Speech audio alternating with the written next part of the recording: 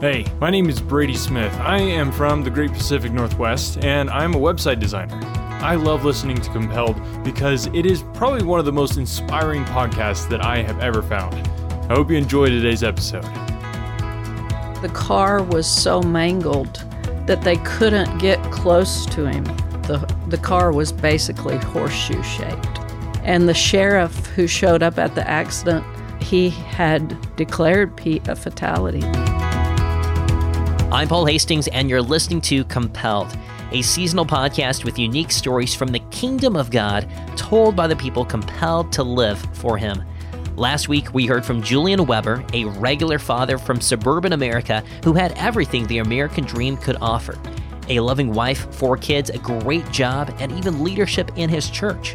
But when his identity was stripped away, he clung to the world for help and became addicted to painkillers, alcohol, and pornography.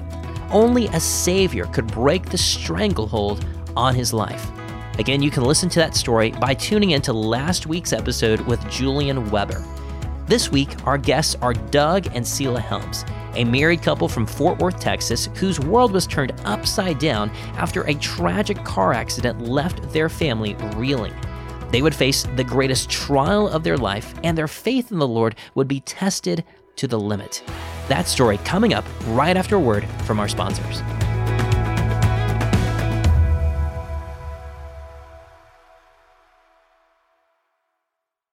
I sat down with Doug and Selah Helms at their home in Fort Worth, Texas just a few months ago. They were married in 1983 and have lived in Fort Worth ever since. They'll be celebrating their 38th wedding anniversary later this year, and Doug has served as a pastor for 22 of those years, and they have 4 adult children and several grandchildren. As a high schooler, I knew 2 of their sons through speech and debate and have kept up with their family off and on over the years. Much of our story today revolves around their youngest son, Peter, who was 18 years old when our story begins in the summer of 2010. It was Thursday morning, and he left our house. He's going to mow grass for one of the widow ladies in our church. And about 45 minutes later, I left the house. And I came to this intersection that I always cross. It was kind of a busy intersection out in the country, and there was this horrible accident. And the car, there was a truck and a car. The car had been demolished. And I prayed on the rest of the way to church. I said, Lord, I don't know how anyone can survive an accident like that, but whoever it is, I pray that you'd raise him up or her and use them, save them. And I went on to church and was working, and I got a call from Selah. You need to come to the hospital, John Peter Smith Hospital, immediately. Peter's been in an accident. And at that point, I knew that was my car. Peter came to a stop, and there was, on the other road that he was crossing, there was an 18-wheeler. This 18-wheeler needed to turn, and so he motioned for Pete to come on across the intersection. What Peter didn't see was a pickup truck right on the other side of that 18-wheeler. And he was T-boned, and he hit the right side of his head. The first responders were there very shortly, and they looked at Peter, and they said, this one's not going to make it. The car was so mangled that they couldn't get close to him. The car was basically horseshoe-shaped. And the sheriff who showed up at the accident said that he had declared Pete a fatality. And so they went, they were headed for the woman who was in good condition. She sustained minor injuries. So this electrician who was there and witnessed the accident, he ran to the accident, and Sean was his name.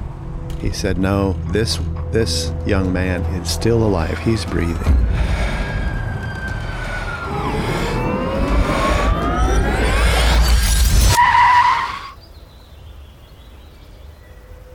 Peter was just a normal kid. He became a Christian when he was about 6 or 7, and he did definitely demonstrate a heart change during that time. But one of the kind of distinguishing things about Peter is that every year on his birthday, he began to pray this certain prayer on his birthday. And we didn't teach him to do it, and none of our other kids did it. But at the end of his birthday, when all the fun had died down and the friends had gone home and we were tucking our kids in for the night, Peter would always pray, "Lord, thank you for these 8 good years that you've given me. And if you're so good that I should live another year, please help me to glorify you." And he just prayed that way, like, if you're so good as to give me another year, I want to use it to glorify you. When he was little, and I would be reading to the family, we'd read the Bible and we'd read the Chronicles of Narnia and Little House on the Prairie books and all that. And we wondered if Peter would be listening. Was he too young to take any interest in this? Well, he would be laying on the carpet with a pencil and pad drawing. He developed a real hand for art. One time for a homeschool assignment, the kids were asked to draw a picture of their favorite toy, and Peter drew a pencil and an eraser. And he said something like, in the caption to that assignment, he said, "I know that some kids would find it funny that my favorite toy is a pencil and eraser, but it is what I most enjoy doing, and I hope that I glorify God with my drawings." But I think another aspect of Peter that was kind of evident early on is that he had a real insight into people. Yeah.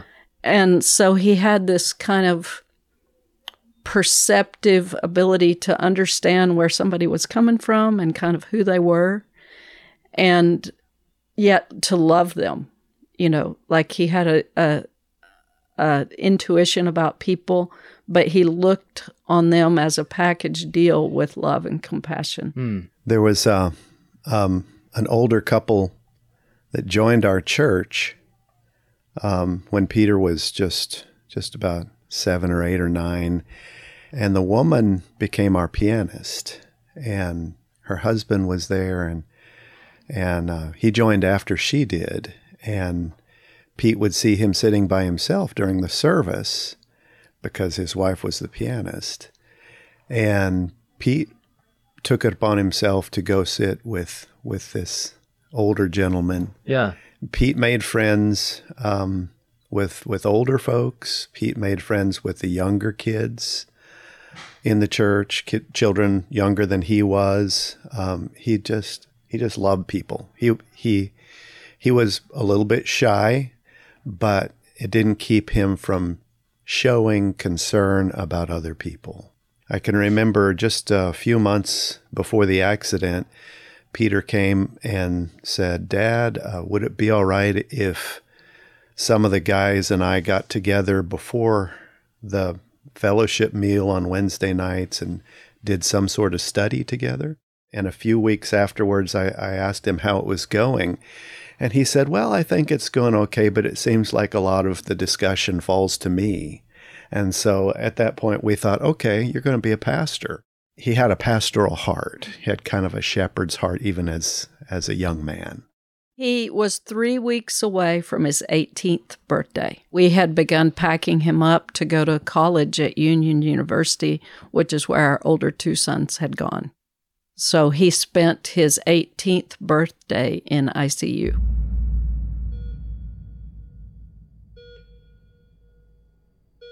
Standing there at his bedside when we showed up that day of his accident, he had a gash in his face, and you could see his teeth through his cheek. I don't think we had any clue at all what the future held. We didn't know whether he was going to live. Right. We were thinking he might not make it. A doctor pulled us into a conference room as a family, and I'm going to mangle these statistics, but it was something along these lines. He said that with a brain injury as severe as Peter's, 50% die in the first week. Wow. Just from the brain injury. Wow. And that if they happen to be still alive at the end of 3 or 4 weeks, another 50% will die by infection. And so we were in the best trauma unit in Fort Worth at John Petersmith. But unfortunately, the window that looked out beside his room out in the hallway looked down on a graveyard. And I would just pray, Lord, please, please, please let him live. The Helms weren't the only ones praying. They were joined by countless others as their community and church family began praying that this young man would survive. The evening of Peter's accident, the word had gone out so much that there were over 300 people in the waiting room in the hospital just showing up to pray for Pete, literally all over our community. But we had friends who would go into a restaurant just out in the community and hear random people at the next table talking about Peter. Wow. Yeah. And so all over Fort Worth and Crowley, people began to pray for him. And one of the most remarkable stories came through our daughter, who was a student at Southwestern Seminary here in Fort Worth. And one of her classmates was a native Hawaiian. And he went back to his hometown close to Honolulu for the summer. And he went out to this tiny little church in the sticks in Hawaii. And he showed up and he said, "Hey, tonight I want to ask this church to pray for my friend Beth's brother who just had this car accident." And this little church out in the sticks in Hawaii said, "Oh, Peter Helms, we're already praying for him." We heard from people in almost all 50 states and 30 or 40 countries, "Hey, I'm praying for Peter here in Baghdad," or "Our little group in France is praying for Peter," you know. And that was just such a comfort to us that regardless of the fact that Peter had sustained this tragic accident, that God was communicating to us, "Hey, I've got this," you know, like I'm putting Peter on my people's hearts to pray for him. So don't worry about what's coming because I'm in this. God's presence was very real for Doug and Selah during this time. Even though Peter had been in a coma since the moment of the wreck, they were comforted by the fact that so many believers from around the world were praying for Peter's safety and recovery. And soon, they hoped to see signs of Peter's progress. You love Christian testimonies. Otherwise, you wouldn't be listening to Compelled.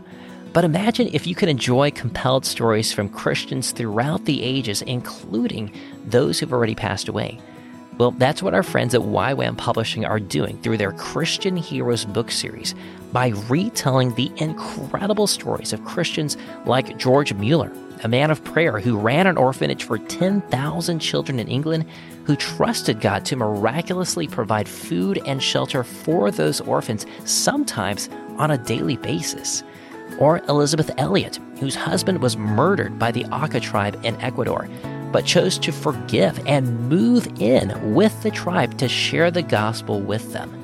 Or Brother Andrew, who during the height of the Cold War smuggled Bibles to Christians behind the Iron Curtain, all under the noses of communist border guards who could have imprisoned him for life or worse. These are the types of stories that YWAM Publishing is printing, and their books are written for kids ages 10 and above, but frankly, adults love them too. They've published 50 of these biographies so far, and we just partnered with YWAM Publishing to bring you 5 of my favorite stories. These are the Christians that have inspired my faith and millions of others for decades, which include the 3 testimonies I just mentioned, as well as Corrie ten Boom and Amy Carmichael. We're calling it the Compelled Christian Heroes Bundle, and I actually worked with YWAM to select these 5 specific stories, and they agreed to drop the price in half just for Compelled listeners. So it's $30 and includes free U.S. shipping. To buy this bundle for yourself or to give to a friend, visit compelledpodcast.com/YWAM. That's the letters YWAM. compelledpodcast.com/YWAM. And trust me, if you love listening to stories on Compelled, you're going to love reading these stories too. The world tells young women to seek popularity, beauty, pleasure, or whatever will make them happy. Yet the more they chase after those worldly dreams, the emptier they become. That's why I'm excited to tell you about a special conference designed for mothers and daughters to encourage them that there is just one thing worth seeking after: Jesus Christ. The conference is called Seeking Christ and takes place at the Ark Encounter in Kentucky, September 20 and 21st. The conference is taught by Sarah Malley Hancock, the founder of Bright Lights Ministry, and includes skits, real-life examples, studies for moms and daughters to do together, and bonus sessions by Ken Ham and Martin Iles from Answers in Genesis. Plus, you'll get to walk through the full-scale replica of Noah's Ark there at the Ark Encounter, which I've actually done and is incredible. Young women will be challenged to seek the Lord first in their lives, deepen their love for God's Word, be rooted in their identity in Christ, gain vision for close family relationships, and shine their light brightly for the Lord. The primary focus is for young women ages 10 to 18 and their mothers, but of course women of all ages are welcome to come. Learn more at brightlightsministry.com. Again, that's brightlightsministry.com. Peter was in the hospital about 3 weeks. He could look around, his eyes were open, but he couldn't speak. And so we had a consultation with a brain specialist. And I asked, when will Peter come out of his coma? And he said, what makes you think he hasn't? What we found was that there's such a thing as minimally conscious. It's more conscious than being in a coma, but it's not talking or fully aware like we are here in this room. Yeah. And that's what they diagnosed Peter as, is minimally conscious. There had been a brain scan, and the doctor showed me, he said he's basically got the brain of a 95-year-old man. I remember thinking, Lord, I don't know what to pray, because if Pete is faced with a long life of being half in a coma, do we want to pray that he lives? Lord, I don't know. I don't know what to ask you. Would you just choose? You just choose whether Pete lives or dies, because I don't have any idea. Found out later that Doug was praying the same prayer, even though we were not together at the time. The healthcare providers, doctors, nurses, therapists tried to give us some hope, while at the same time not leading us on. So I really do appreciate the way that they handled this entire situation. Nobody offered any false hope, like your son is going to walk in. There were no faith healers there. They offered hope by saying, we don't know what his journey is going to be like.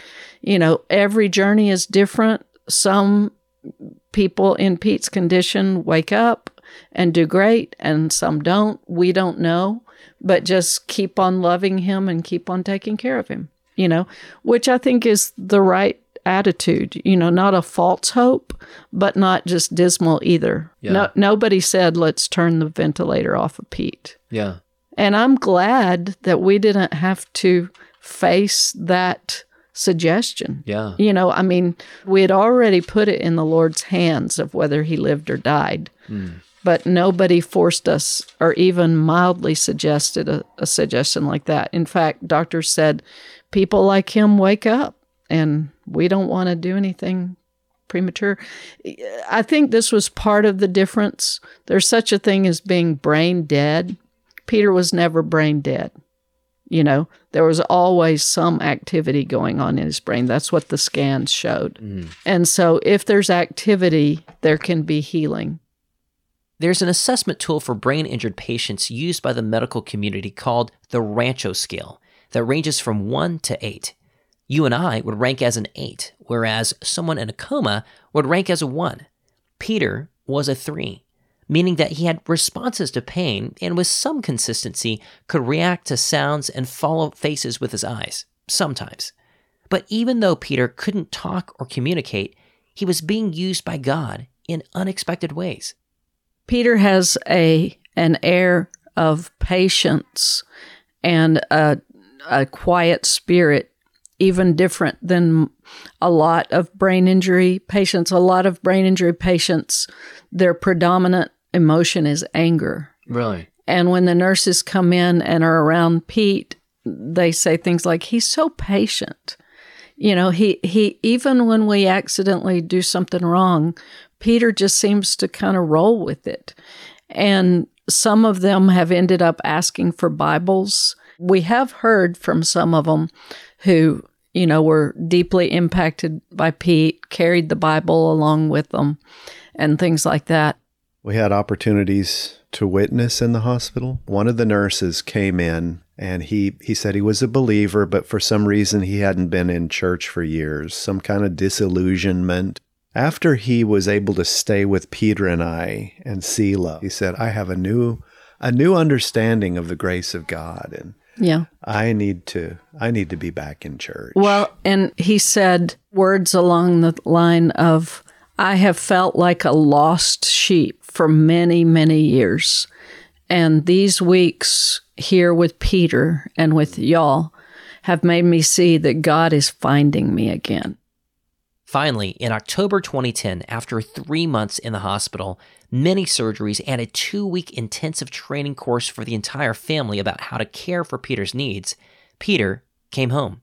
And while his family was thrilled to have him home, his ongoing needs were very real and significant. Only the grace of God and the love of his people would carry the Helms through the journey ahead. We converted our living room into a hospital bedroom with a hospital bed and Peter's suction machine and breathing machine. And, you know, he could not do anything for himself. He couldn't move. He couldn't eat. He had a feeding tube. He had to be fed through the tube 4 times a day. He had to be changed. You had to get up with him 2 or 3 or 4 times in the night and turn him. You know, it was a very time and labor intensive prospect. I mean, I was depressed. You know, like, we're speech and debate parents. So we're all about producing kids that were movers and shakers. Neither one of us are naturally outfitted at caregiving, you know? Like, that's not something that God just put in us naturally. And there were many times when I thought, first of all, emotionally, I couldn't do this. Like, my big, strong, strapping son who had so much hope and promise to be reduced to a semi-comatose life where he couldn't do the most basic thing for himself. There was this problem, and that was, is Peter going to be like this long term? And so whenever I would be gone at church or, you know, making calls or whatever, I would think, well, when I come home, I wonder what kind of news I'll hear. Will I hear that Peter talked? Will there be some kind of promising sign? And so there was a disappointment every day because I'd get my hopes up and then only to be disappointed when I got home. And there were people, well-meaning Christian people, who wanted to give us hope. And so they would say, I'm just sure that God's going to raise Peter up. Or, I'm just sure that Peter communes with God on a whole different level from us. Well, that didn't give me any hope because I had no guarantee that those things were true. That was just speculation. And then we stumbled across this verse in Deuteronomy chapter 29. Deuteronomy 29:29. The secret things belong to the Lord our God, but the things that are revealed belong to us and to our children, that we may obey all the words of this law. And I thought, there's our answer. The secret things belong to God. Peter's future, what he's going to do tomorrow, whether he ever comes out of this, is under the heading secret things of God, and that's none of my business. But the things that are revealed are very plain. I'm supposed to be a good father to Peter. We're supposed to be good caregivers to Peter. We're supposed to maintain our own relationship. We're supposed to continue to minister to the body of Christ as best as we can. Those things are clearly revealed. There are things that we have to do, even though there are things that we don't know. And that principle was solid rock under our feet. From the very beginning, like Doug was saying, God provided people to come in and help. You know, there were people who said, I'll learn how to stay the night with Pete. Or this will be kind of telling. For 3 years, Paul, I did not cook a single meal. For 3 years, people brought us meals. Wow. Yes. And we didn't, nobody was even really planning that. There wasn't this giant meal train. People just said, hey, I wanted you to have supper tonight, because it was so intensive to try to learn how to take care of Pete. There wasn't much margin for anything else, you know. Mm-hmm. But that was one of the many ways God carried us. There was such an outpouring of help. And my mom and dad lived in Weatherford at the time, 30 miles away.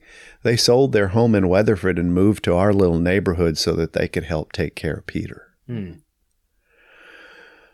So there was that kind of an attachment to Peter and commitment to helping. His brother Andrew was able to take a year off of his doctoral program and just stay with Peter for a whole year. He was Peter's one of the main caregivers.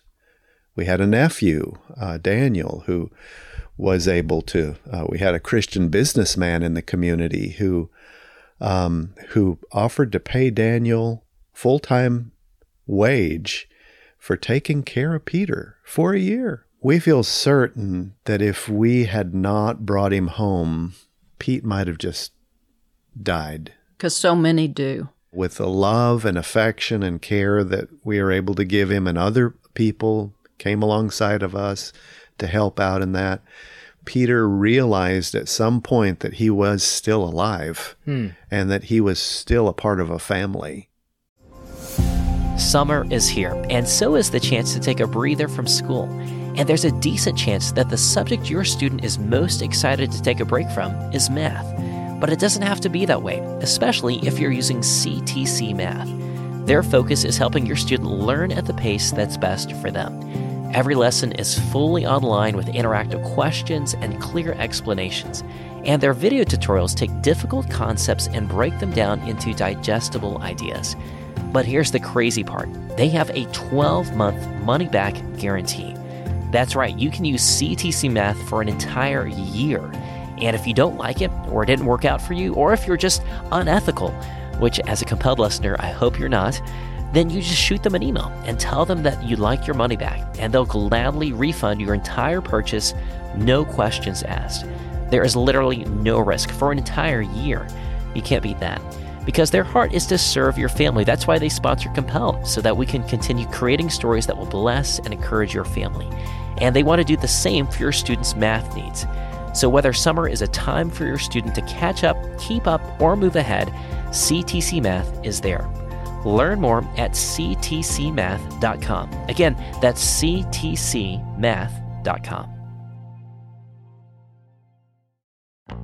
If you like to stay up to date with current events, then you'll especially appreciate another podcast I enjoy called The World and Everything in It. It's a daily news program about 30 minutes long, delivered every weekday morning by Christian journalists from around the world.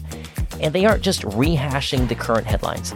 They're actually doing investigative, boots-on-the-ground journalism while providing biblical, cultural analysis. I started listening to their show about 5 years ago when we first launched Compelled. And since then, they've become one of my go-to sources for understanding current events from a biblical perspective. but they pull no punches. In fact, they tell the facts just as they are, even when it requires sharing uncomfortable truths. Maybe that's why they're one of the Apple Podcasts' top 100 news programs. Join me and thousands of other Christians from around the world who listen to The World and Everything in It. Just search for The World and Everything in It in your podcast app or visit WNG.org.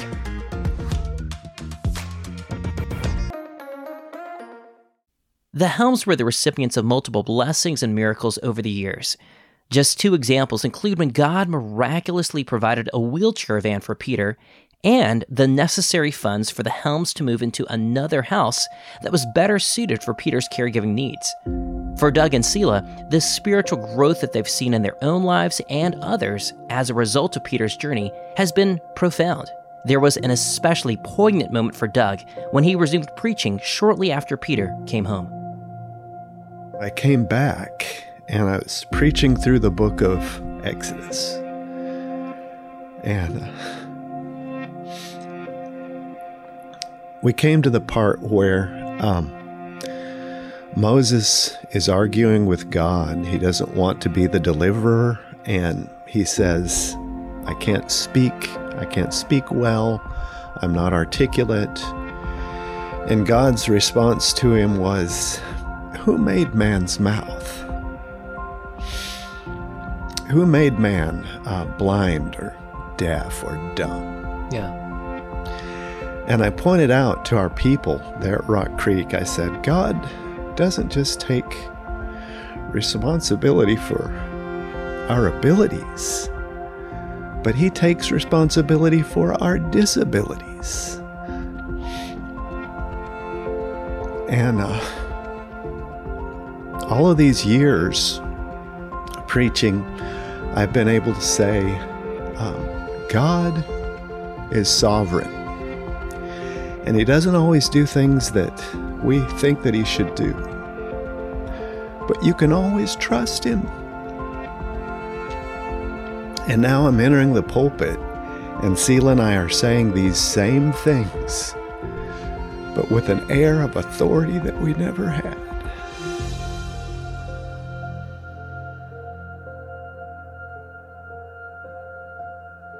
Romans 8:28 has been huge. Paul says, and we know that all things work together for the good of those who love God, to those who are the called according to his purpose. So we pray that Peter understands that God loves him and that God has a purpose for him. We say that to him all the time, and we believe that for ourselves. My prayer for him all the time is that the Lord would help him to understand how much he loves him. Paul prayed for the Ephesians that they might know the height and depth and width and breadth of his love in Christ. So that's our prayer, that Peter would know that Peter would know that God has a purpose for him. You know, I'm a mom of adult children now, and I speak with other moms of adult children, and I realized I had a tendency when they were asking about my children to say, yeah, my oldest son teaches at a university, my second son's an accountant, my daughter's a pastor's wife, blah, blah, blah. And then I could never bring myself to speak about Peter. Like, there were times that I just didn't mention Peter. And I thought, whoa, that is wrong. That is wrong. What is wrong with that, Selah? I knew it was wrong for me to just not even mention my son Peter, but it was so painful and so vulnerable to share what we were going on with Pete that sometimes I just didn't mention him when I was meeting another woman my age. And I spoke with Doug about it, and he just said, but Selah, Peter has one of the most significant jobs of all. Like, there are people in this world that God has called to suffer and to suffer well. And we started talking about people who God has called that way, like Johnny Erickson Tata and others. And so now when I meet new friends or other moms of adult children, I say, yeah, and our youngest son has been given the task of suffering. Because he's just as important And his job is just as important as anybody else's. Yeah, that is profound now. All Christians have a calling, Yeah. and his is to suffer. It's now been 11 years since Peter's accident. Peter is still a 3 on the Rancho scale, but physically he's much more improved and no longer needs a ventilator. His family has found a rhythm in life, and one of their greatest joys is spending time with their son. Peter is aware of the people around him. He can smile. He can frown.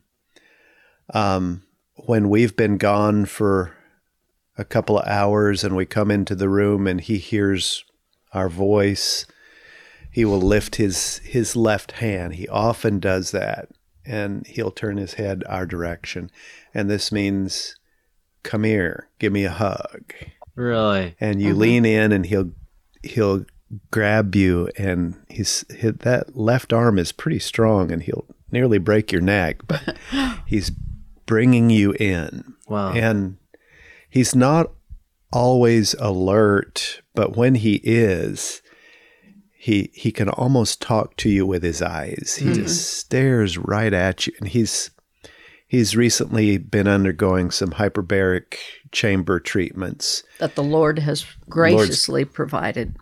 and he's not come to the next level cognitively, but he's more alert and he's more relaxed, and he tries to communicate. He tries to say something. He can't, but he is there, and he expresses love and happiness. He can laugh. Sela can dance for him, and he just thinks that's the funniest thing in the world. Yeah, Wow. Doug puts his Cat Stevens music on, and I do a little fun with it, and Pete just throws back his head and laughs. Yeah, really? Yeah, because it is rather comical when Mom tries to dance. So he's made some little steps of progress along the way. What would you say for any listeners that they are just recently, they've realized they are now facing the prospect of being a long-term caregiver? What would you say to anyone who's listening like that? Well, I would say you need the Lord Jesus Christ, not just to help you through this, not just to help you carry this load, but this load may have been given to you to help you to see that your ultimate need is salvation in Christ, that your worst problem is not that you have a loved one who can't do anything for himself. Your worst problem is that you're a sinner in need of the grace of God. And Jesus came and died in order that we could have that grace, in order that we could know God, in order that we could be reconciled to God. But then beyond that, he promises that he'll never leave us and he will never forsake us. He will be your best friend through all of this. He won't just be your savior getting you to heaven, but he'll be your friend who walks with you through the darkest days that you've ever known. And they can become the sweetest days that you've ever known. Yeah. To anyone facing becoming a long-term caregiver, I think one of the biggest challenges is to feel isolated and like no one understands. Those are some of the biggest challenges a caregiver faces. So to know that the Lord sees and walks with you is key. But we talk to parents in our situation often. We've rubbed shoulders with parents who have a child with brain injury.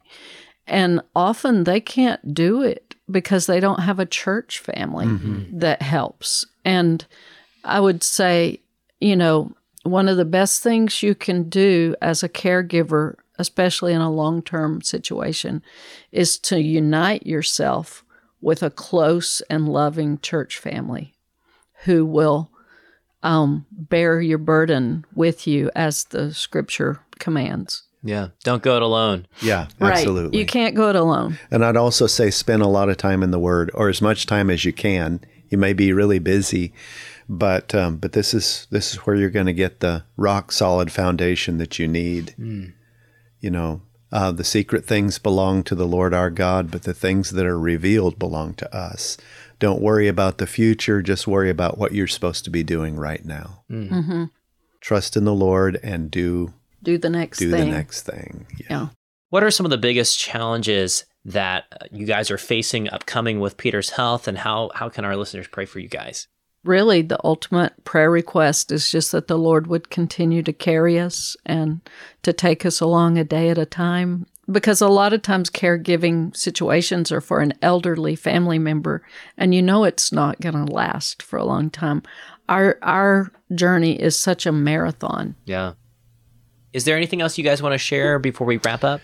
Oh, thank you for the opportunity to talk about it. We love to talk about this. It's hard, but we feel that it's our responsibility and our joy to talk about how good God is. Yeah. And how kind He is. Yeah. How generous He's been toward us. If Peter has to go through this suffering, we would like to see the Lord use it as much as possible. Yeah. So opportunities like this are a chance for God to use Peter in His unique ministry.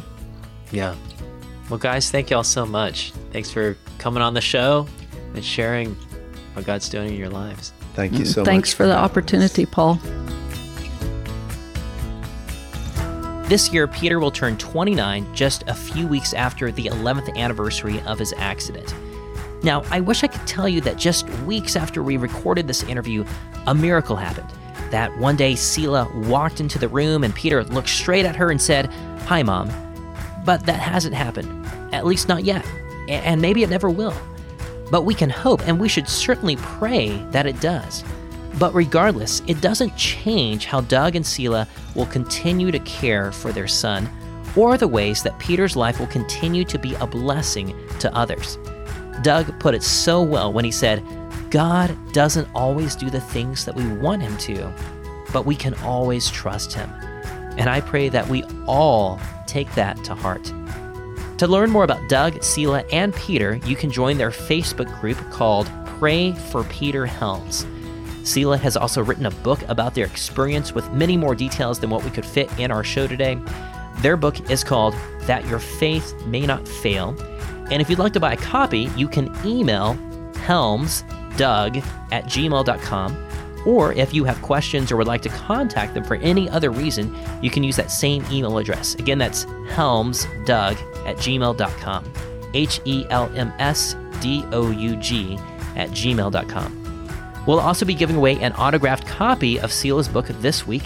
To enter our drawing, simply visit our website, compelledpodcast.com, and look up this episode. On that page, we'll include some behind-the-scenes photos and videos of Peter that you won't want to miss, including several of his paintings and drawings, many of which won awards, videos of him playing some incredibly difficult songs at his senior piano recital, and photos of him today with his nephews and nieces. Again, you can find all of that at compelledpodcast.com. If you found today's episode especially compelling, then I'd encourage you to also listen to a story that we have from Season 1 with David Gibbs, the attorney for Terri Schiavo.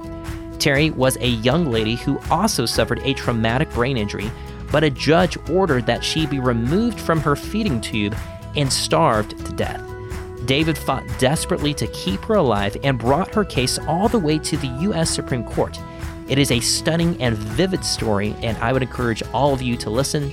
You can listen to that episode by looking up episode 9 of Compelled. That story is called Battling Euthanasia with David Gibbs. Also, don't forget that you can get a limited edition sticker just for signing up to be a part of our referral program. You can also get cool perks like a coffee mug or a complete New Testament scripture journal set from Crossway by sharing our episodes with your friends. Get started by clicking the share button at the top of our website.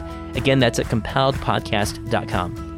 This episode was produced by me and my wife, Sarah Hastings. Our editor is Zach Fowler. Our production intern is Ethan Adams. And our music outro is by Ben Jackson and Brian Facchino. I'm your host, Paul Hastings, and we'll be back with another compelling story next Tuesday.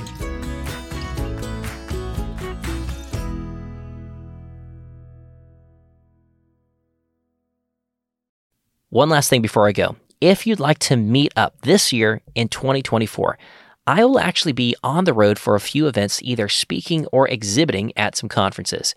I am still nailing down all the details, but already I know that I'll be at the Texas Homeschool Convention in Fort Worth from April 18th through 20th, the other Texas Homeschool Convention in Houston from May 30th through June 1st, the Home Educators Association of Virginia Convention in Richmond from June 6th through 8th, and there's also the chance that I might be at some other events in Louisville, Kentucky and Nashville, Tennessee later in the year, but we haven't finalized those details yet. If you live near any of those locations, then I'd love to meet you. You can also see our latest up-to-date calendar of events at our website, compelledpodcast.com/events. And I hope to see you there.